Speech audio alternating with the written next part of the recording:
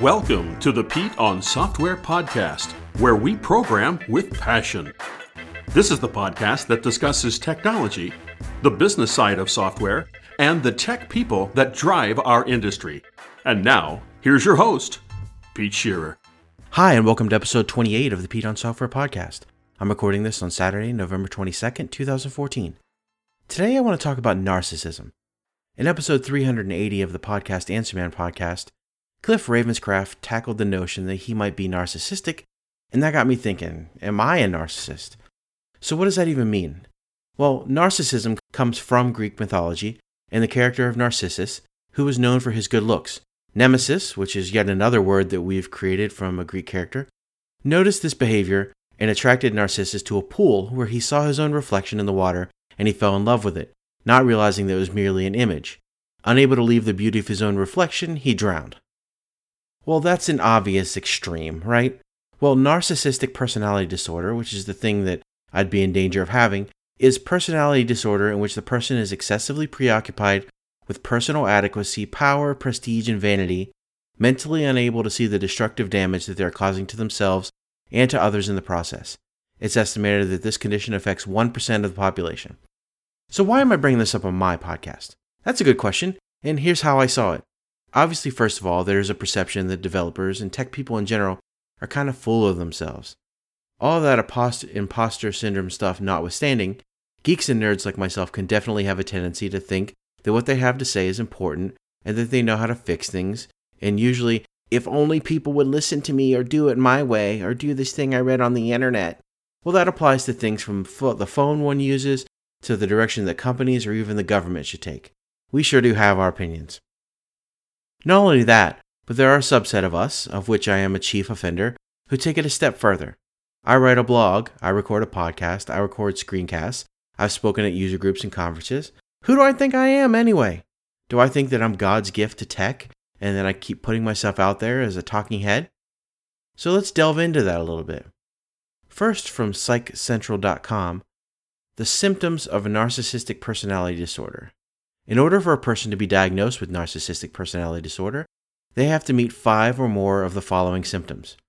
They have to have a grandiose sense of self-importance, e.g., exaggerates achievements and talents, expects to be recognized as superior without commensurate achievements. I don't have this problem. I don't exaggerate my achievements, and I do not expect to be recognized as superior very much at all. Is preoccupied with fantasies of unlimited success, power, brilliance, beauty, or ideal love. I'm not preoccupied with fantasies of any success, power, or the like. I don't have any fantasies about my future at all, actually. The worst I get is when I still imagine myself in big sports scenarios like win the World Series or the Super Bowl, something like that. Or doing something awesome like landing a probe on a comet. Usually I try to imagine that I'd be able to be humble and give credit to others, even in that situation.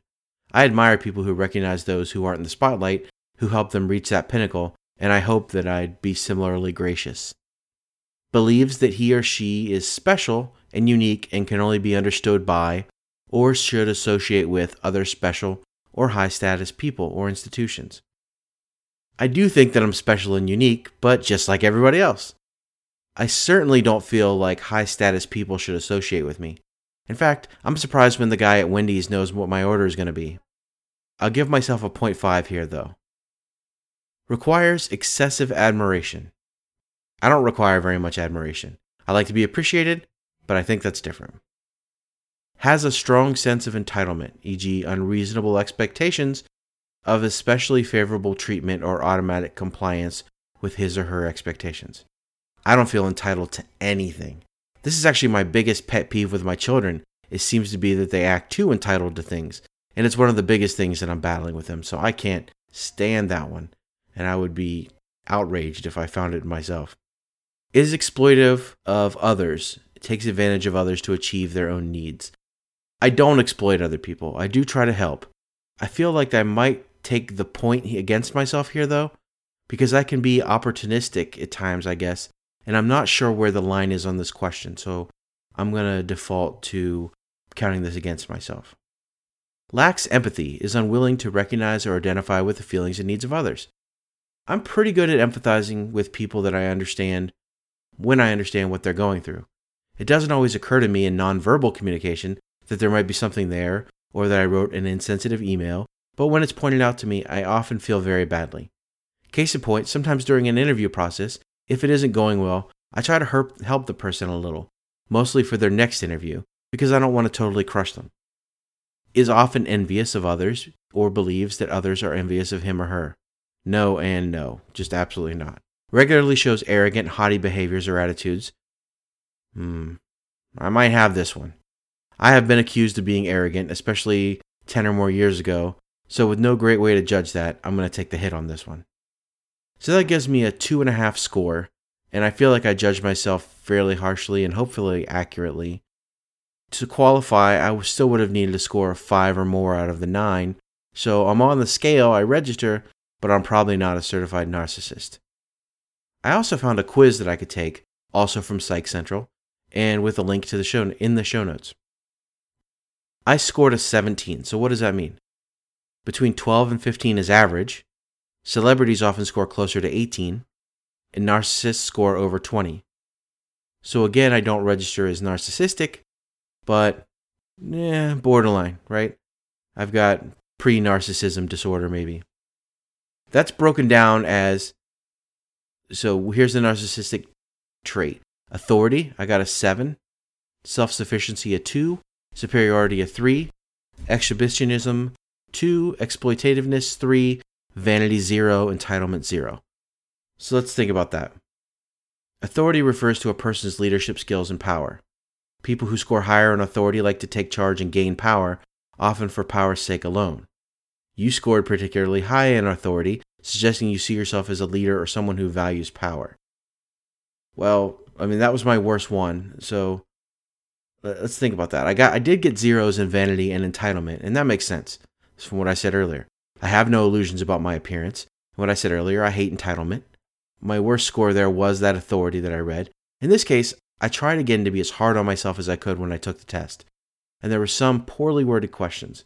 What basically got me on authority is that I often end up taking charge and getting things done. Even when I want to not be in charge, just sit back, relax, coast, be a good worker bee, I kind of end up leading things, especially if there is a vacuum in authority. When I am leading, there are times when I can get people to do what I want, not because I'm being manipulative, but because I'm hurting towards a goal. But I feel like that may have gotten me a little bit on exploitativeness as well. Now, this result in and of itself isn't necessarily indicative of nerd and geek culture. I had my friend and fellow technologist Jeff take the test, and he scored way under the average and normal score. So I'm probably a little more narcissistic than most. If you think about it though, I am blasting my message out in the aforementioned ways, blog, podcast, screencast, talks, and Jeff doesn't do those sorts of things. Does that mean that people who are putting themselves out there are all borderline narcissistic? I haven't done a scientific study, and with only the two of us, there isn't enough data to go on. I think I'm an outlier though with my personality. So, if I start thinking about the 9-point checklist and I compare it on people I know who do put themselves out there in the community the same ways that I am and are way more successful even than I am, I can only think of 1 or 2 out of the many that I know that would even remotely qualify. Those who speak and blog usually do so out of a sense of respect and gratitude to the community. They want to give back, either because they themselves benefited as they grew or because they love to teach. I wouldn't think that we would accuse the teachers of America of teaching because they're narcissists. It's the same for the champions of the tech community. They either gain huge satisfaction from seeing others get it, or they've been encouraged to be involved because their giftings just lend to making them natural teachers. So don't be discouraged from putting yourself out there because you might feel that people are thinking, who does this person think they are? And at the same time, if you see a person who is always at user groups, helping out and blogging and tweeting and being interviewed everywhere, don't assume right away that they're going for the glory. They may very well just be like Bill Nye the Science Guy and genuinely love helping people find technology. My first pick of the week this week is apis.io. This is kind of a relaunch of apis.io, and it's an experimental API search service to help discover APIs on the web. As I do this recording, there are 861 APIs in the database. This is a helpful service that you could use as you're learning technologies to have a helpful data source to work with.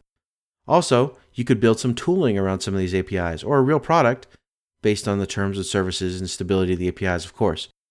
Lastly, you could also just find some APIs in here that may help you at work in order to make pieces of your own job easier. Just check it out when you get a chance over at apis.io. My second pick of the week this week is Explained Visually over at setosa.io/EV. That's setosa.io/EV. This site explains things that can be hard to grasp in a very simple and visual way. Because it's visual, it's a little bit hard to explain here on an audio podcast, but go on over to setosa.io/EV and check it out. They have explanations for sine and cosine, exponents, Markov chains, conditional probability. EV is an experiment in making hard ideas intuitive. Setosa is working full-time on explanatory visualizations, so you can expect a visualization every week for the next few months. So check that out and see what's there. It may not be something you use, but it might be something that you're able to use with others. And maybe you'll be surprised. There'll be something on there that you will learn. That's it for this week. If you have any questions, comments, or concerns, you can find me on Twitter as @PeteOnSoftware or on my blog, PeteOnSoftware.com. Thanks for listening, and I'll see you next time.